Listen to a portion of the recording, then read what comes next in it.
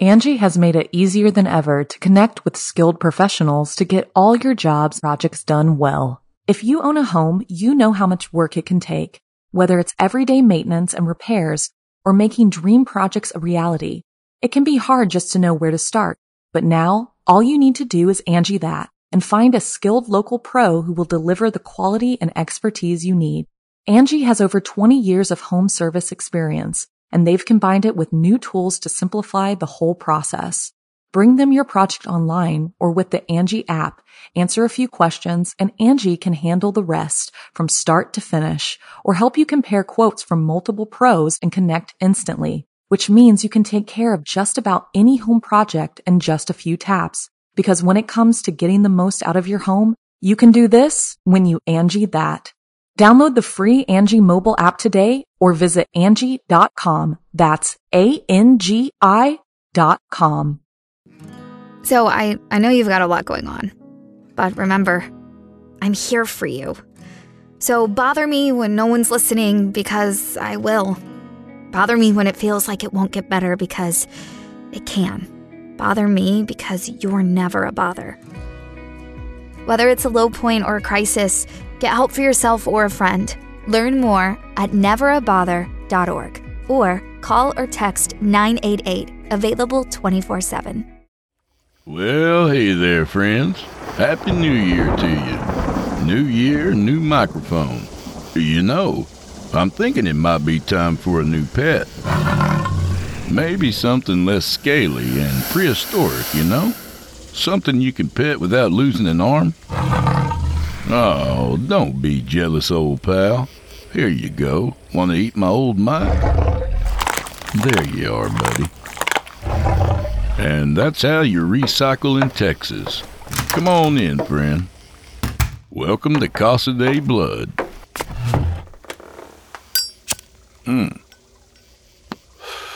Oh, yeah. Before you ask me how that quit drinking for New Year's thing is going, I'm happy to report it went just fine. Not a drop till the 2nd. So smoke 'em if you got 'em and drink those glasses to the bottom, because your old buddy Drew Blood has a tale to tell. 2 tales, actually. Hello? Hi, sir. Oh, this is Season 1, Episode 15 of Drew Blood. You're listening to the standard edition of this program. If you'd like to show your support and enjoy ad-free versions of this and all their other episodes, just visit simplyscarypodcast.com and then click Patreon in the upper menu. You'll get instant access from my friends at Chillin' Tales for Dark Nights. Oh, it's scary. Very, very scary. Oh, thank you for your support. Hello? Hello? Who's there? Bastards. I don't want to say any more, damn it. Oh, okay. They're telling me the True Blood podcast is accepting submissions. You got a good one? Send it to drewbloodhorror@gmail.com. If you're accepted, you'll be rocketed into stardom. Relative stardom, anyway. Bye. Someone turn on the lights. I can't see, goddammit. And tonight we're lucky enough to bring you a new author, novelist, short story writer, and fellow Texan, Mario E. Martinez. And he's got a couple of damn good ones for us tonight, folks. The first story is a tale of family customs, in which we join a boy and his dad on an uncustomary hunting trip. You never know, friends. Shit mutates these days. My advice? Keep those scopes calibrated. So without further delay, I give you, from author Mario E. Martinez, The First Cup.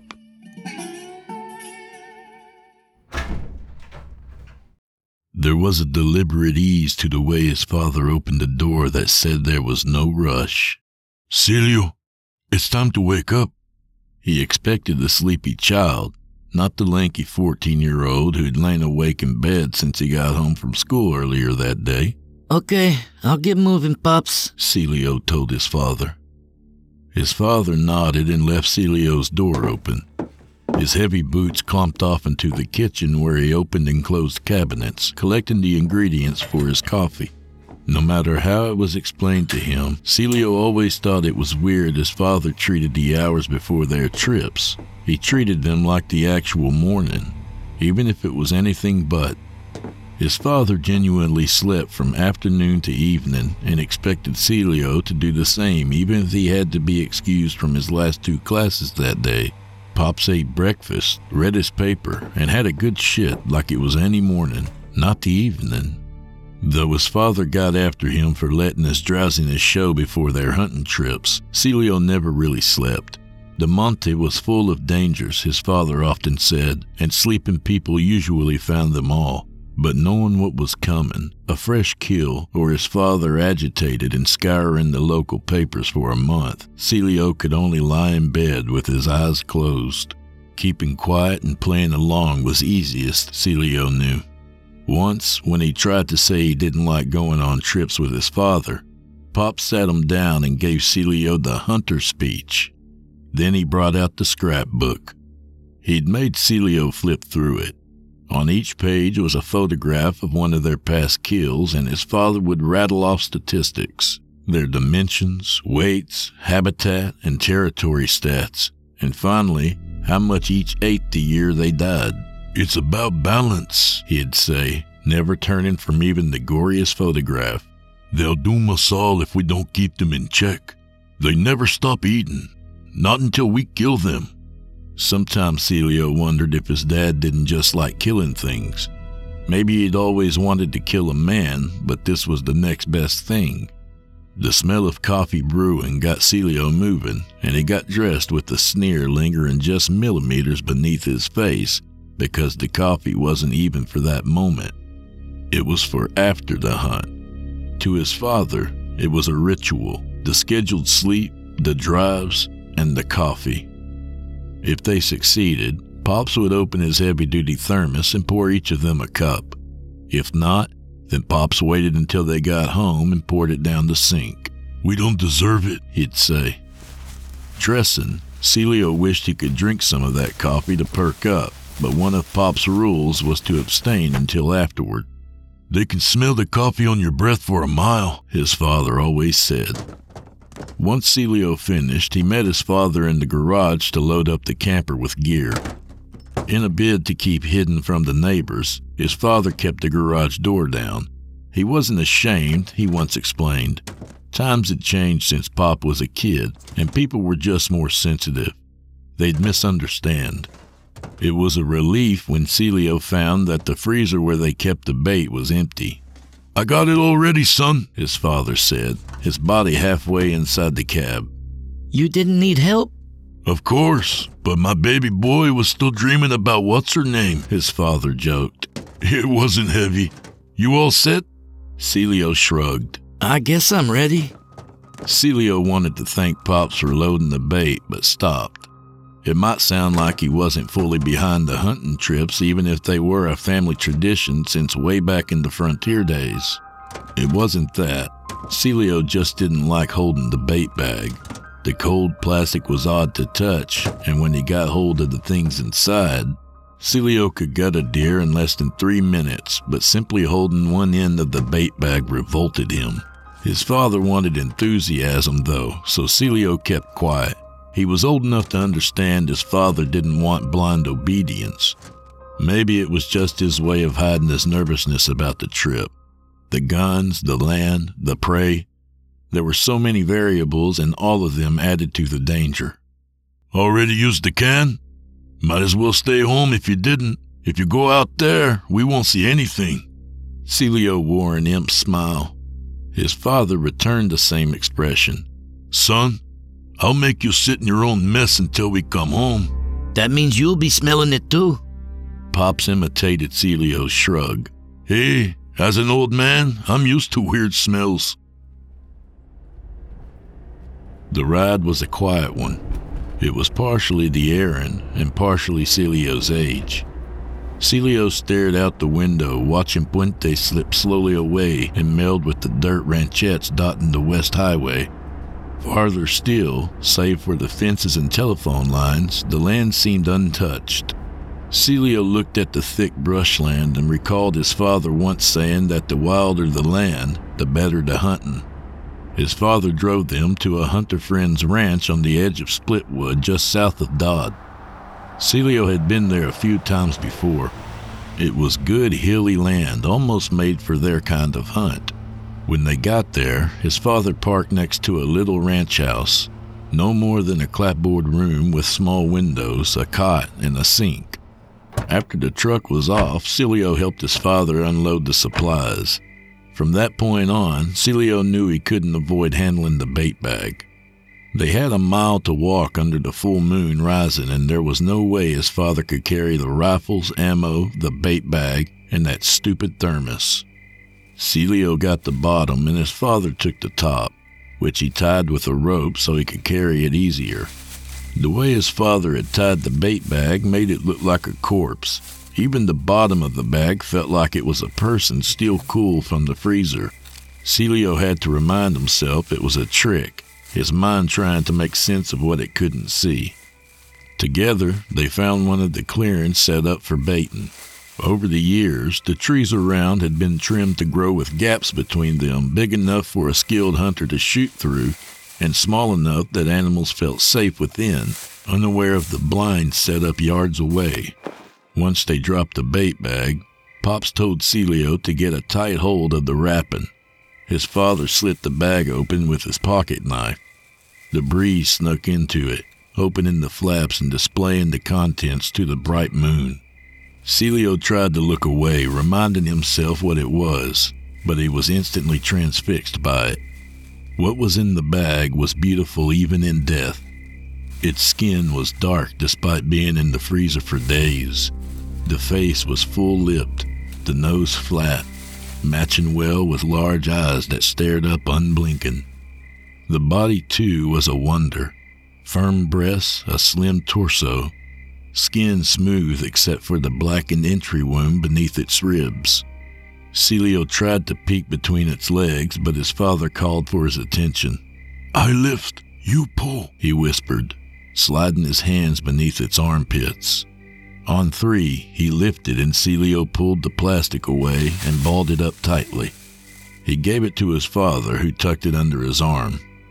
His father knelt down and unzipped one of the rifle carriers. From it, he took out Celio's rifle and loaded the cartridge before shoving the empty bait bag into the carrier. He took another handful of cartridges and gave them to Celio.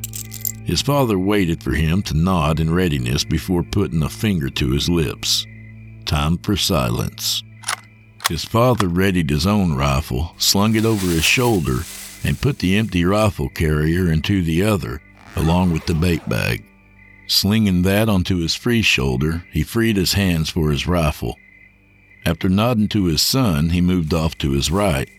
Celio went left, knowing to go 50 paces before changing his trajectory to a nearby blind, one built into a thicket of husaches and palo verdes to mask their scent. Usually, those walks alone scared him. No matter how many ranches or how many nights, Celio always lost himself in the dark until the shadows in the trees held secret monsters, stalking him just beyond sight. Yet he couldn't stop his mind from drifting back to the bait. He had never seen a naked woman outside of magazines swiped from his father, and he thought in a way he still hadn't.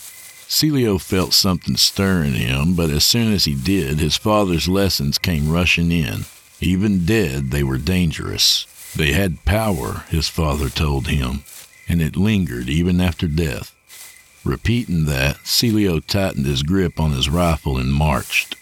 As usual, Celio's father beat him to the blind, which was a plain cinder block square built with windows on 3 sides for a good view of not only the clearing, but the surrounding land.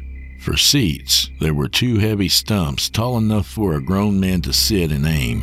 They were painful things to sit on for too long, but chairs made noise, and noise was dangerous. The back wall was basically a doorway, and the door itself was made of iron bars spread out enough to aim through and not risk a ricochet. In the corner was a rusted metal bar used to further barricade the door if needed. His father called it the "oh shit bar" because it was only used when everything went wrong. They had never used one, but during the first hunts, his father often told stories of people who had. They hadn't been ready. They hadn't covered their tracks. They hadn't been quiet. Celio hated what came next. Hours of dull silence, of the cold and the dark. Sometimes they'd wait hours, and more than once they'd stayed in a blind until the next morning with only the vulture sniffing at the bait. And sometimes, by the time something did come around, Celio was usually so loopy with boredom that he'd think any shape was his imagination playing with him. This time, though, they hardly had to wait for something to walk into the clearing. Celio had tried to anticipate it, but no matter how many times he saw one, he wasn't sure he'd ever get used to them. Bathed in the light of the full moon above, the shape was impressive. It was shaped like a buck, a big-bodied thing with an antler crown. Even in the semi-dark of the full moon, its fur almost glowed with vitality. But, as was the case with them, it was the mistakes that gave them away. The limbs were too long, the hooves too wide. The antlers had none of the asymmetry so abundant in nature. Yet, of all the flares of variation, the clearest signs were the eyes. They were like 2 gold coins set into their faces. Pop said they knew they could be spotted for their differences, but they didn't care. They thought regular folk were too dumb and too weak to do anything about it. Often Pop said they'd rule the world if they were smarter. Lucky they're dumb enough to get shot by 2 momos like us, huh? Through his scope, Celio saw that this was one of the really smart ones. It stayed hidden, testing the wind, scanning the clearing, and moving in what it thought were the shadows. There was a tap on Celio's arm. Pulling away from his scope, he saw Pops point to his eyes and nod. He'd seen it too. From there, his father pointed at Celio, then made a pistol with his fingers and fired. Nervous, Celio nodded and positioned himself behind his rifle. It was his shot. His father stuck his hand out for Celio to wait. He made a cross with his fingers and then closed a fist. Line up the shot and wait for the signal. Again, Celio nodded. Lining up the shot was the easy part. The buck was so big he had plenty of options. It unknowingly faced the blind, and for a second, Celio wondered if the golden eyes found him, but the thing moved into the clearing and showed Celio its broadside. Celio got his crosshairs right behind the buck's shoulder and gave his father a thumbs up. Pops placed a hand lightly on Celio's shoulder and raised 2 fingers. Ready, and let the middle one fall. Steady. Celio's finger hovered over the trigger. His breath slowed, but the signal never came. His father picked his hand up again and steadied his own rifle to better look through the scope. At first, Celio thought he just wanted to study the creature and maybe give advice about where to shoot it. But then he moved his rifle out to the right. Celio checked his scope.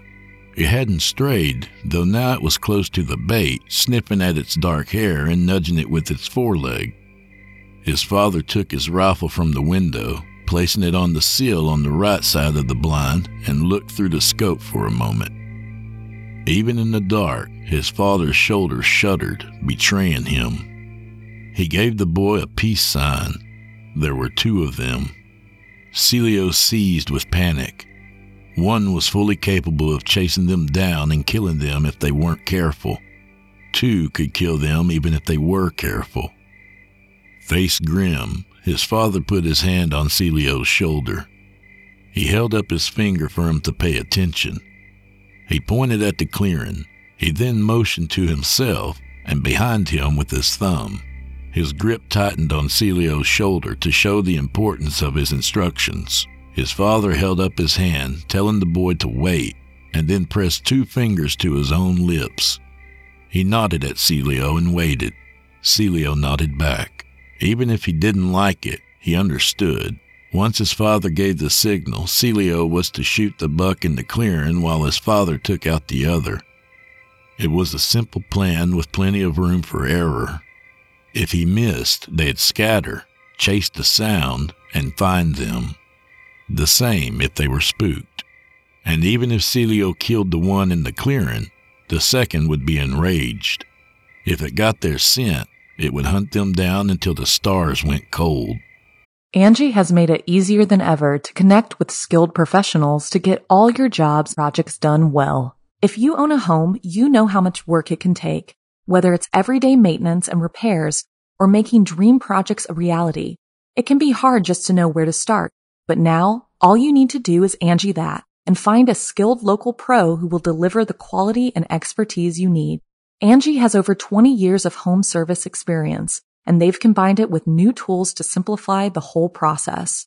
Bring them your project online or with the Angie app, answer a few questions, and Angie can handle the rest from start to finish, or help you compare quotes from multiple pros and connect instantly, which means you can take care of just about any home project in just a few taps. Because when it comes to getting the most out of your home, you can do this when you Angie that.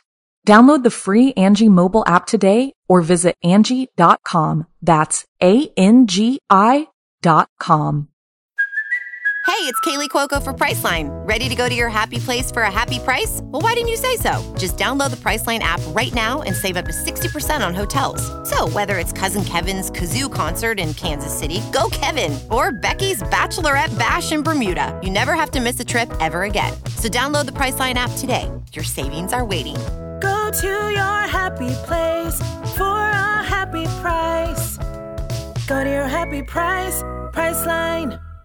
Celio got the beast in his sights again and took a long, steadying breath. The crosshairs hovered over its heart. Each breath felt like a betrayal, altering his aim bit by bit. Any one of them might send his bullet too high or too low and doom the both of them.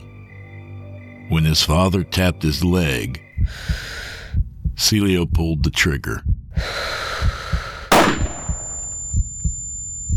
There was a ringing in his ear despite his earmuffs. The rifle kicked, but Celio got it back fast enough to see the buck rear up on its hind legs and fall over, kicking the dirt. On the ground, it kicked dumbly, the limbs changing from deer to those of a wolf, then to a man, and finally onto some hybrid of mammalian appendages. It let out a dying gasp, which sounded like some ancient curse. The space between his shot and his father's seemed non-existent, but then his father was manic, yanking the rifle into the blind and stripping off his earmuffs. Doing the same, Celio asked, What's wrong? Pops gave him a panicked look. I missed. Celio's eyes widened, and he heard nothing else. Death was coming, and it would not be gentle. They'd trained for this, run drills every couple of weeks, but now that the time had come, Celio reverted back to being a simple teenager, scared and vulnerable and unsure. His father had no time to coach him. He thrust his rifle at Celio and attacked the iron door. It was heavy, its hinges rusted by the elements. For a moment, Celio thought the door would shut without protest, but it swung halfway before getting stuck. His father threw his shoulder into the bars twice to finally get it shut. Celio watched his father maneuver the metal bar to barricade the door. The boy managed to keep hold of his rifle and slid down against the wall. He couldn't hear his father telling him to be ready. His heart beat so fast that it muted everything else except for an approaching gallop. As quick as he realized what the noise was, the second beast slammed into the blind's face. Back to the wall, Celio felt the wave of impact rush through him. He scrambled. In his panic, it felt like the blind would collapse from such an impact. When he looked back, a fur-covered arm whipped through one of the windows. Celio was too low for it, but his father was close enough for the claws to snag his hunting jacket, salting the blind with goose down. The swipe knocked his father off balance, but Pops never lost his grip on the bar barricading the door. Seeing his father caught like that cleared Celio's mind. Gritting his teeth, the boy chambered a cartridge and threw his back against the door, aiming for the window. Nothing was there to shoot except the dark. His father anticipated his son's confusion and spun Celio into the corner. Before he could say a word, the beast was at the door. Celio realized nothing could prepare him for what stood a few feet away. It had taken on one of the wolfish shapes favored by its kind. Unlike normal wolves, the forelegs were thick like human arms and ended with human hands made deadly by 3-inch claws. The face had the cheekbones of men, but a half snout and muzzle. As before, the eyes were like golden discs shining brilliant in the night. That close, Celio understood the danger in them wasn't just their speed, strength, or ferocity. It was their intelligence. It pulled its lips back, and in a half-bark, half-song, it spoke. Abre la puerta, niño, and I'll make it quick. In its glowing eyes, Celio saw pure hatred. It wanted to hurt them. It wanted revenge. Yet once it realized Celio wasn't moving, it clawed at Celio's father who fell to the floor, still maintaining his grip on the old shit bar. Getting nothing, the wolfman grabbed the iron bars and shook them. The hinges squealed and the walls quaked, threatening to bring the blind crashing down on them. Through it all, one strange thing kept Celio focused. Pop's cursing. Shoot the motherfucker! Shoot it in the fucking face, son! Celio lifted his rifle and fired. The blast took everything from Celio. Sound, sight. The world was a wall of painted spots. He couldn't even hear his own screams. He tried to chamber another cartridge, but something grabbed his rifle and then a hand rested on his chest to calm him. When the world returned, he saw Pops above him, catching his breath. His face glistened with sweat. Behind him, the doorway was empty. When his hearing gradually returned, Celio heard his father repeating, It's all right. It's all right. Are they? Celio tried to ask, but stopped when he saw 2 motionless feet peeking in from the bottom of the doorway. Nodding, Pops loaded both rifles anyway. He scanned all the windows, and once satisfied there were no more of them, Pops forced the door open. All the shaking loosened the door so much it fell from its hinges as soon as they were beyond it. Right outside the blind was the body. Though in death it had shed its skin, it looked like an accountant in his 40s, his mustache and hair graying. Celio's father examined it, finding that Celio had shot it under the jaw, the bullet punching through the back of its skull. Down in the clearing, the first one Celio shot looked like an older woman, her skin wrinkled though her hair was still dark and thick. He'd gotten her just beneath the armpit, hitting her heart with a clean through and through. Seeing they were dead, Celio's father allowed them to put their rifles on safety and sling them over their shoulders. Their walk back to the blind was quiet, and Celio could finally breathe again. See, son? That's the risk with that bait, his father explained. Shapeshifters. Pops, can we just not? Son, he said sternly, I'm trying to teach you something. See, shapeshifters pick wolfskin because they're a lot alike. Wolves can smell their own pack, same as shapeshifters. If you can trap one, you can lure the others. You'll never get the whole group, but still, the only problem is because they've got such strong bonds. Like people? His father snorted. Like 100 other mammals, people included. They collected their things. By the time they had gotten back to the truck, it was already daylight, and a curious buzzard circled above. Driving to the clearing, his father groaned. Oh, They'll help move them at the processing plant, but now we've got to haul 3. Man, oh man, your mother's gonna have to walk on my back when we get home. Pop stopped the truck just outside the clearing and put it in park. He didn't get out immediately. First things first, he said, and out came the thermos. Cracking it open filled the cab with the warm smell of coffee. He filled the lid with a still steaming cup full but didn't drink it. Instead, he gave it to Celio. Celio took it. He didn't like the bitter taste, but sipped it anyway. Seeing Celio drink, his father smiled. Enjoy it, son. We've got drills to run when we get home. Celio almost spat the coffee out. Imitating his son, Pop shrugged. You panicked, so we have to practice. But enjoy the first cup. You earned it.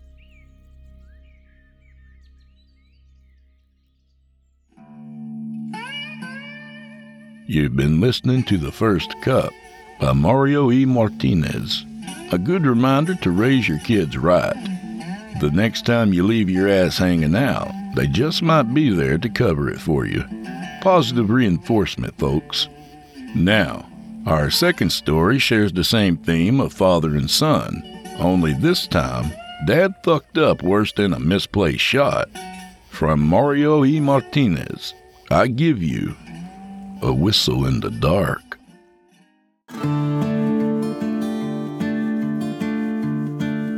Something broke in Domingo Halcon the day his son got lost in the Monte. There was no great mystery for the public or himself who was to blame. The boy Polo hadn't wandered off. No one kidnapped him. The boy had been lost in the Monte for 6 days because Domingo left him there. All he had wanted to do was teach his son a lesson. The boy had been a terror for hours, screaming and demanding all sorts of things.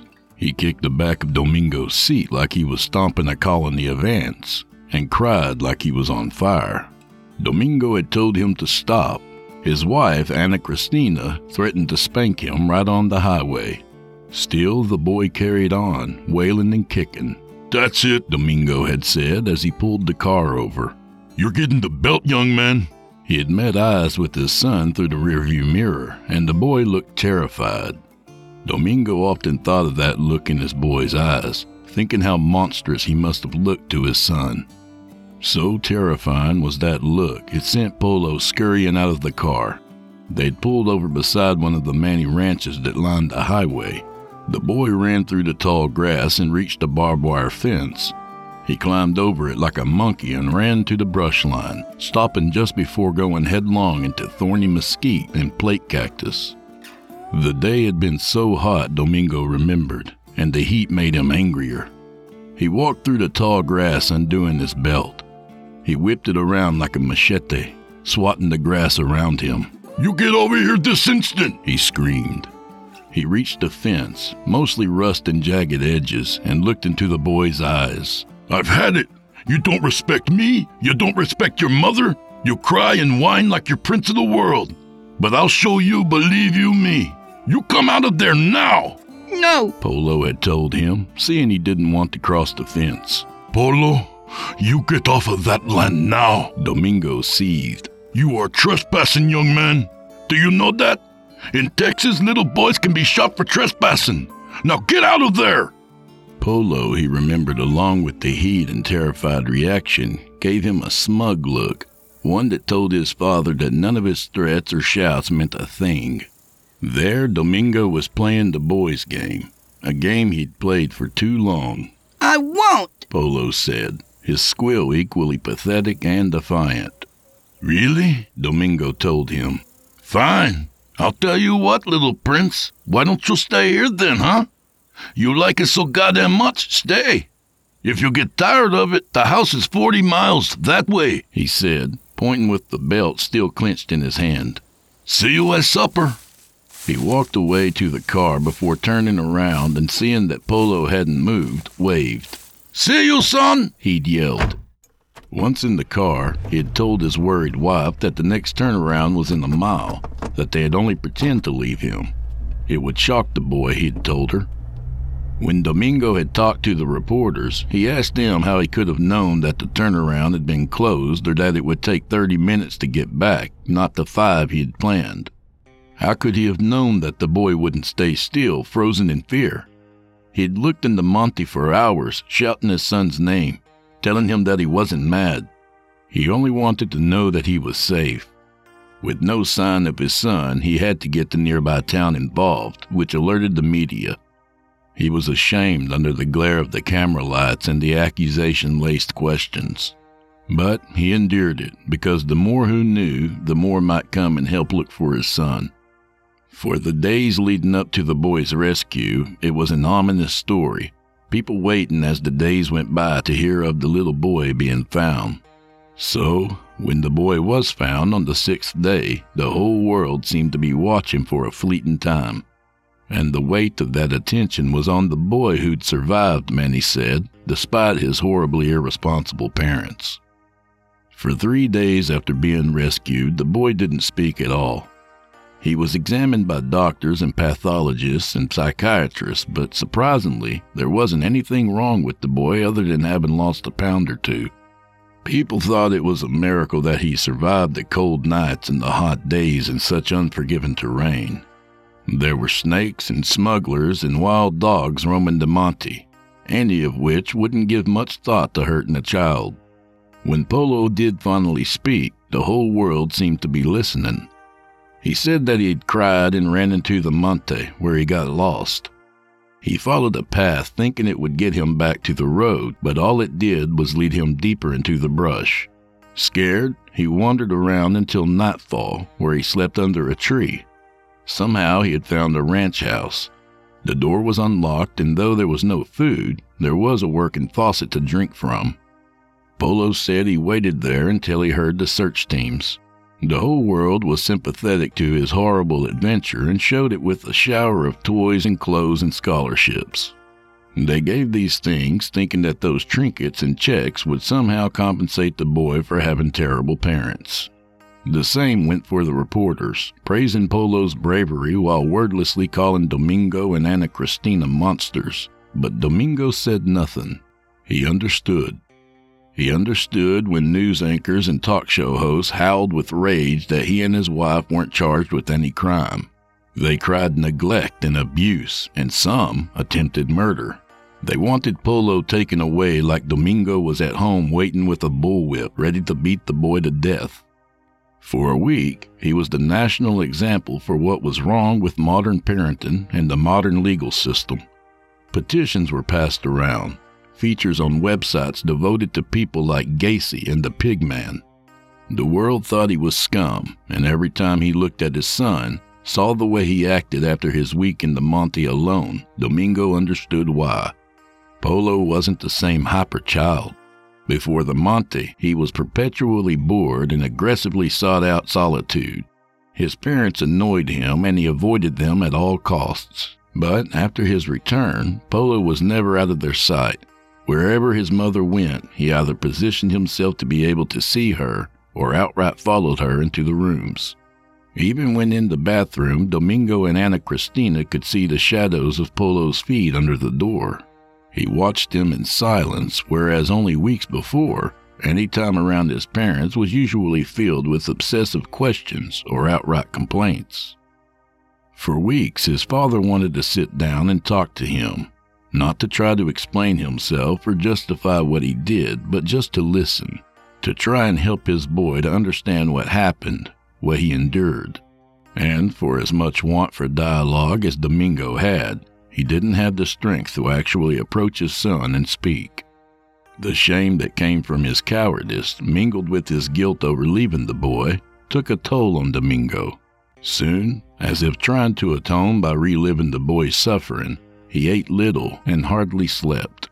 He'd stayed up for hours, the television going, though he wasn't really watching it. Ana Cristina kicked him out of the bedroom because the TV light gave her strange dreams. Domingo spent his nights in the living room, eyes open and mind shut inward. I am rather busy. On one such night, flipping through the channels, Domingo heard a whistling between the ebb and flow of programs. He followed the sound through the darkened house until he reached what he thought was the source. The whistling seemed to come from Polo's room. Domingo stood there a moment, knowing he should investigate, but was still too ashamed to brazenly approach his boy. After a moment, he decided to open the door just enough to look inside. Domingo found Polo standing at his open window, looking out into the night and whistling a familiar tune, some theme song to one of his cartoons.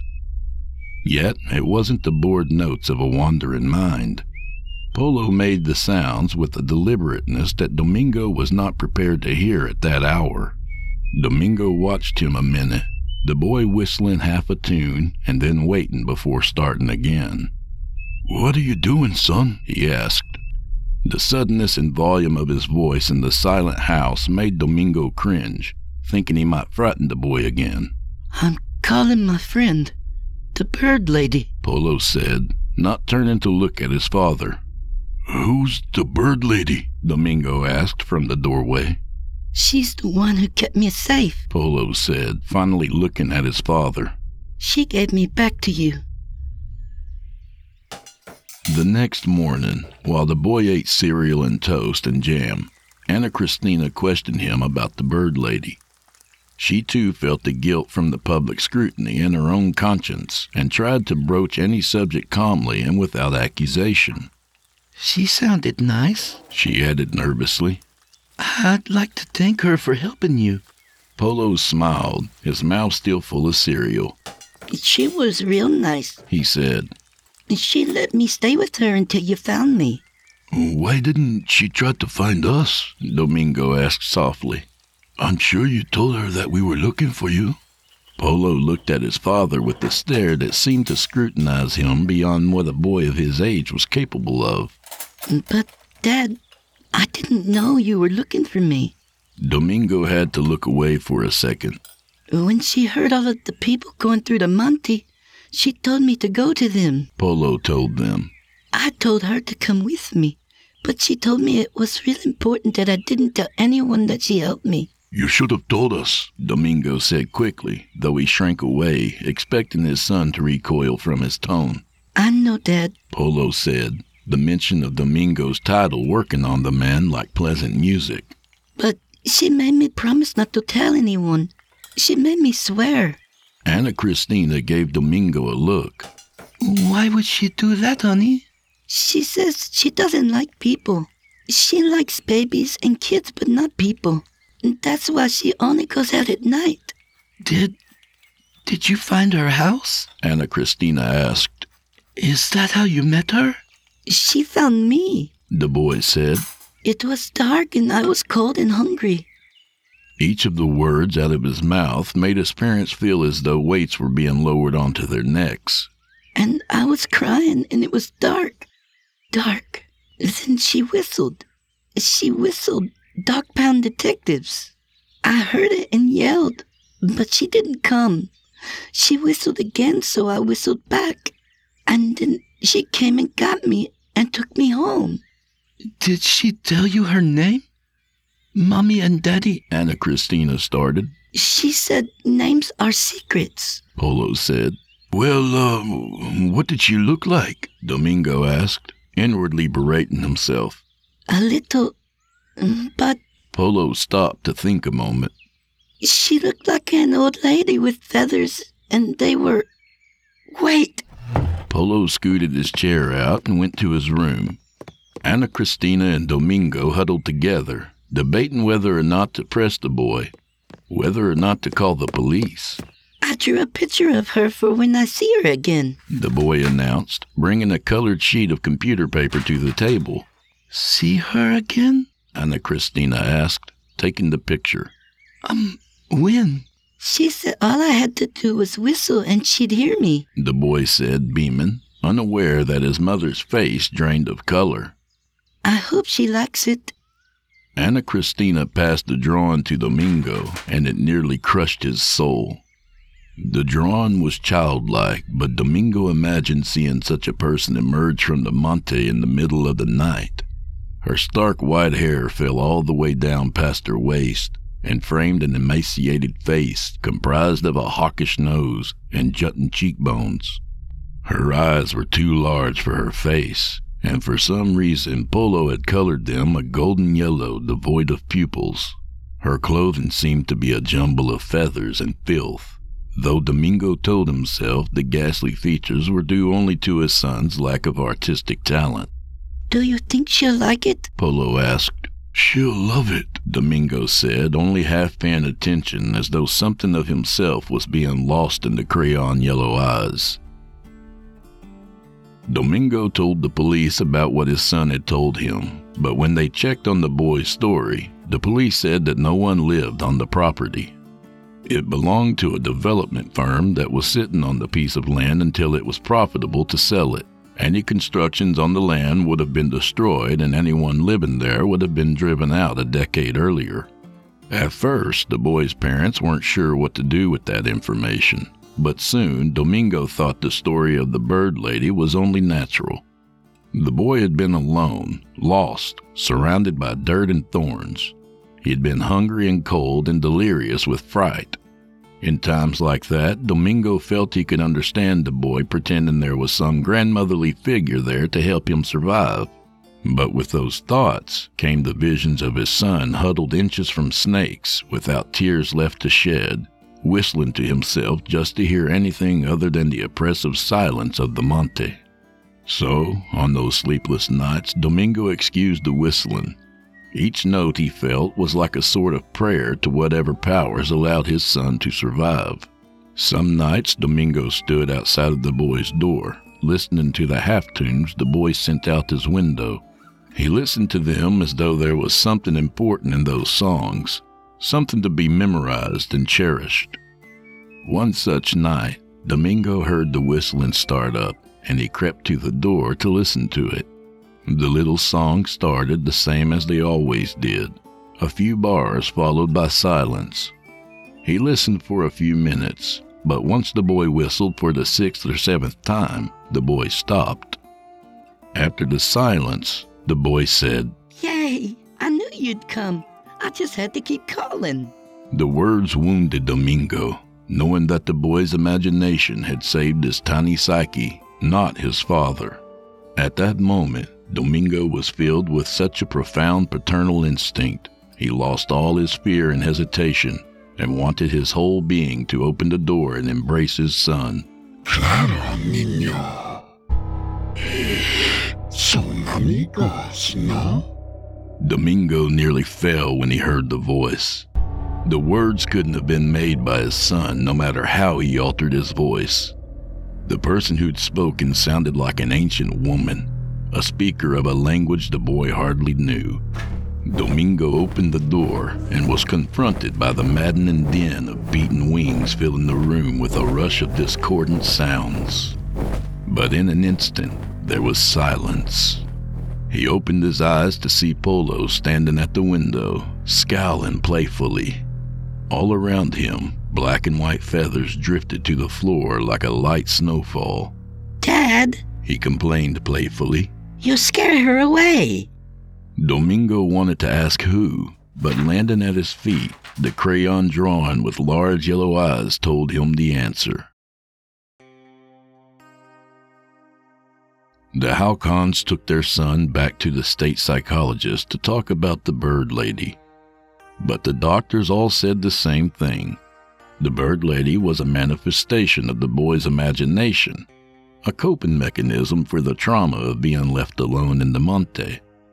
When questioned about the strange voice, one doctor laughed and said, Yeah, the vocal cords are remarkable things. They can imitate all kinds of voices, and children have a tendency of playing with voices during their cartoon phases. None of them had answers for the feathers. Domingo had collected them in a plastic bag and showed them to the doctors, some of whom, in their amateur opinions, didn't think they were the type found in pillows. Polo maintained the same story. The feathers, the voice, they were all from the old woman who helped him in the monte.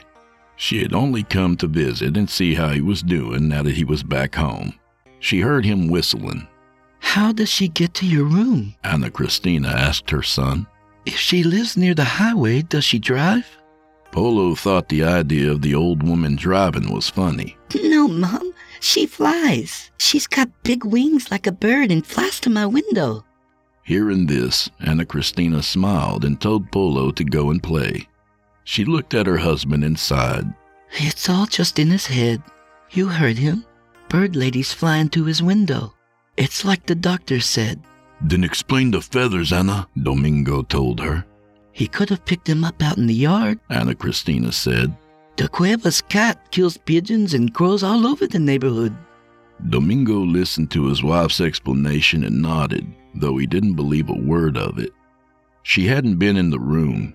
She hadn't heard the booming whoosh of titanic wings. But he could find no explanation that could make sense of what he had seen, and perhaps all those sleepless nights and weeks of stress confused him. It had been the middle of the night, and Domingo hadn't really seen anything. Still, like the guilt of leaving the boy, the thought that all the doctors and his wife were wrong nagged him. Alone, the only light coming from the TV, Domingo couldn't resign himself to believe any of it. He'd been there. But if it wasn't the boy's brain and his collection of feathers, if the boy told the truth, he'd been saved by an old woman with the wings of a bird. Engrossed in the fantastic idea, Domingo heard his son whistling in his room. At once he was filled with a mixture of dread and exhaustion. He laughed to himself and rubbed his face. Domingo went up to the boy's door, telling himself that it was how the boy survived, how he dealt with the memories of the elements and the dark, memories of a shitty father too impatient to do the right thing. No more, he thought. Domingo opened the door and found Polo at his open window. The boy did not seem surprised that his father was there. Hey, son, Domingo said, walking up to the window. You, trying to call the lady again? Uh-huh, Polo said, nodding. you've just got to whistle. If she whistles back, you answer, and she'll come. Domingo smiled to hide the pain that came with the image of his son listening to the dark for a friend that would never come. Can I do it too? He asked. Sure, Polo said, excited.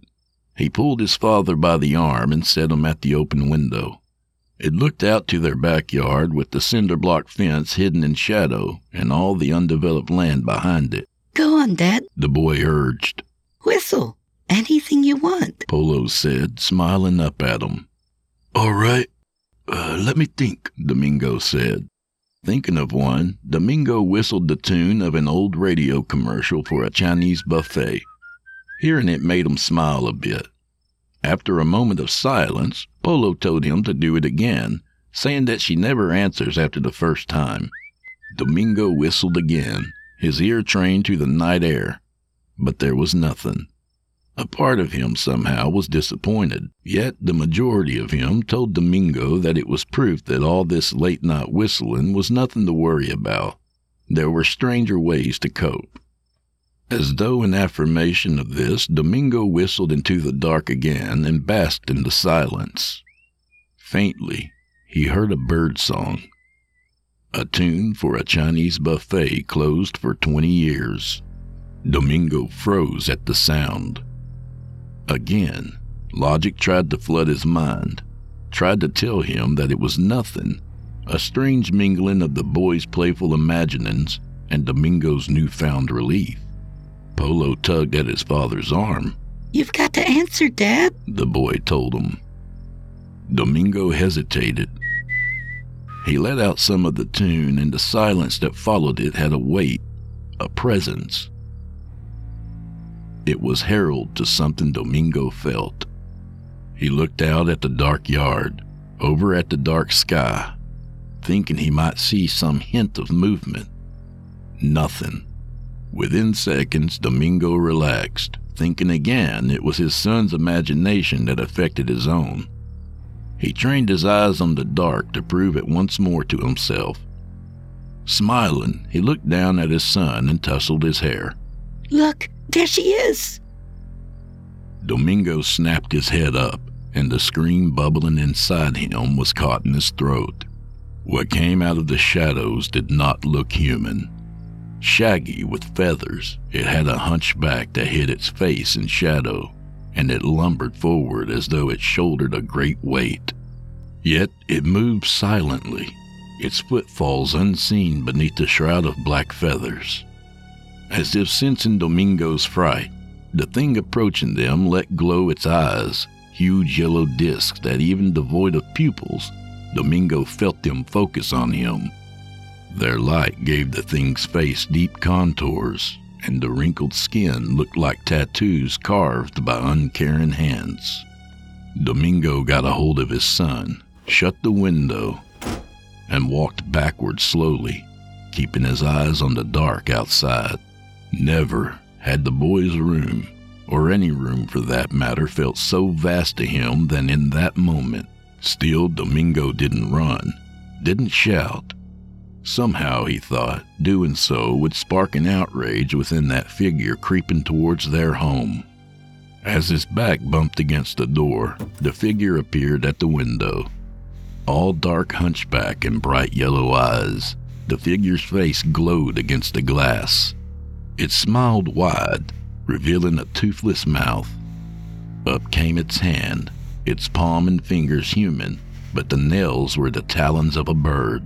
The figure tapped on the window, calling, Niño, abra la ventana. Por favor, mijo. The boy tried to pull away from his father, but Domingo wouldn't let him go. Dad, He whined. she wants to come inside. She's my friend. Please let her in. Be quiet, Domingo hissed, grabbing the boy tighter.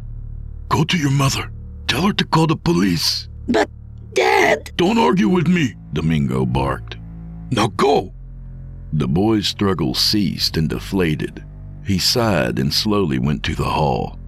Alone in the boy's room, Domingo stared at the withered face, which still smiled with an unwavering consistency at him. Meeting eyes with it, Domingo had to fight to get even the fewest words out. Leave. He told it. This is my house. He is my son. Leave us alone. The figure put a second claw against the glass, scratching at it slowly. Get away from here. Domingo shouted. The bluster in his voice sounded forced and pathetic. You're not wanted here. You... me llamaste. Y yo le respondí. Stay away from us. Domingo wanted to say, but as the words formed on his tongue, that slow figure outside his window crashed through the glass.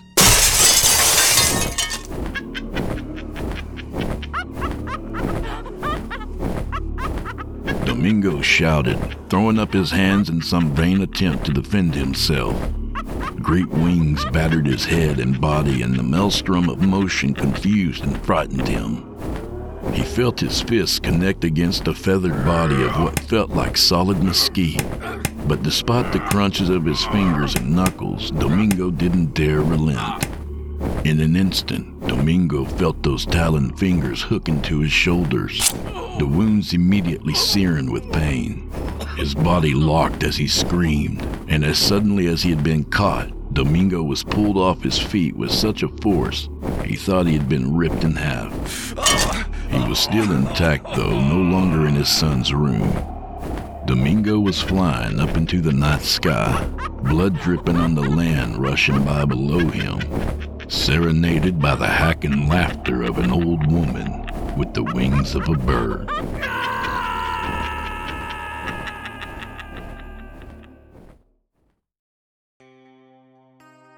The police arrived and searched the house. Domingo Halcon was gone. Polo's room was a mess of broken furniture and shards of glass and blood. Again, Domingo was in the news, except now he was missing. Search parties were formed, posters and flyers printed. A week later, animal control was called. Vultures were picking at something large and stinking by the highway. What they found was a body, shattered and mangled, and a small crater of its own making. The coroner examined it. The wallet retrieved had Domingo Halcon's driver's license in it, and found that the injuries were consistent with a fall from over 50 feet, though there was no structure of that height within miles of the body, and, as far as the police could tell, no planes passed over that area. The coroner noted that the eyes, the tongue, and some teeth were missing, but they wrote it off as results of vultures.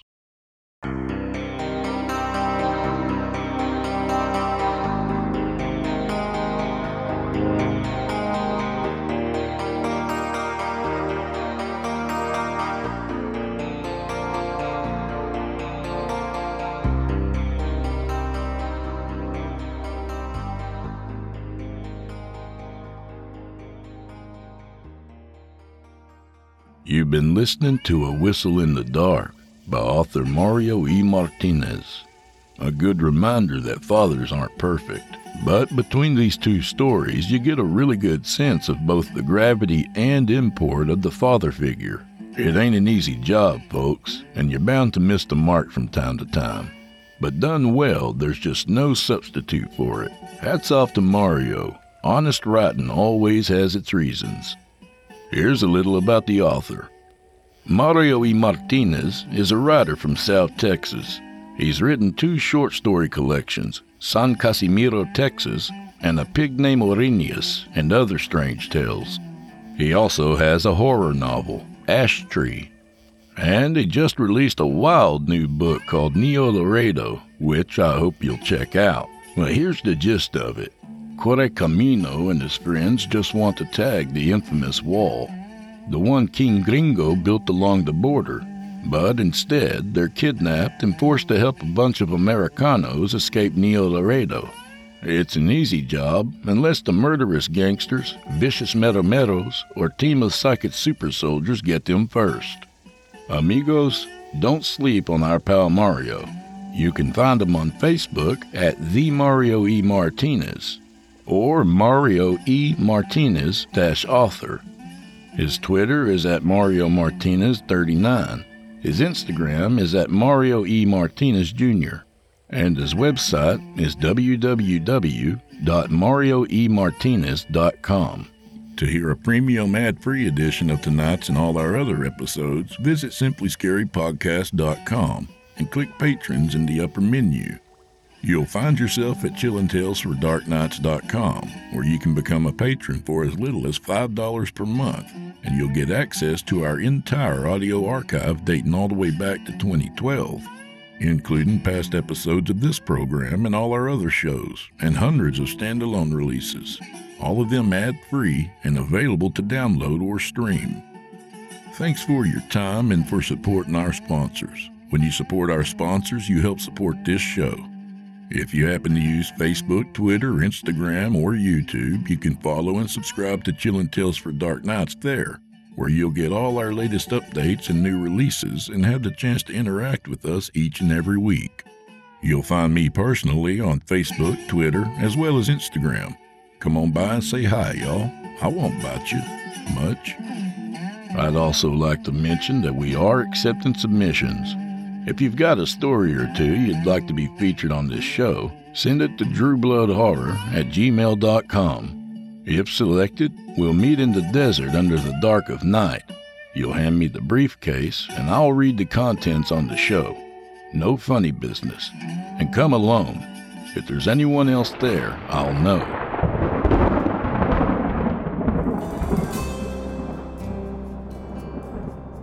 Well, I'm afraid this is where we part ways, friend. At least till next week. So grab a drink for the road, and if you see any alligator shit, try not to run over it. First of all, my old microphone might be in there. Second, Chester might be nearby looking for another snack. So until then, friend, may your days be many and your troubles be few. May all God's blessings descend upon you. May peace be within you. May your heart be strong. May you find what you're seeking wherever you roam. And remember, above all, to go fuck yourself. Happy New Year, y'all.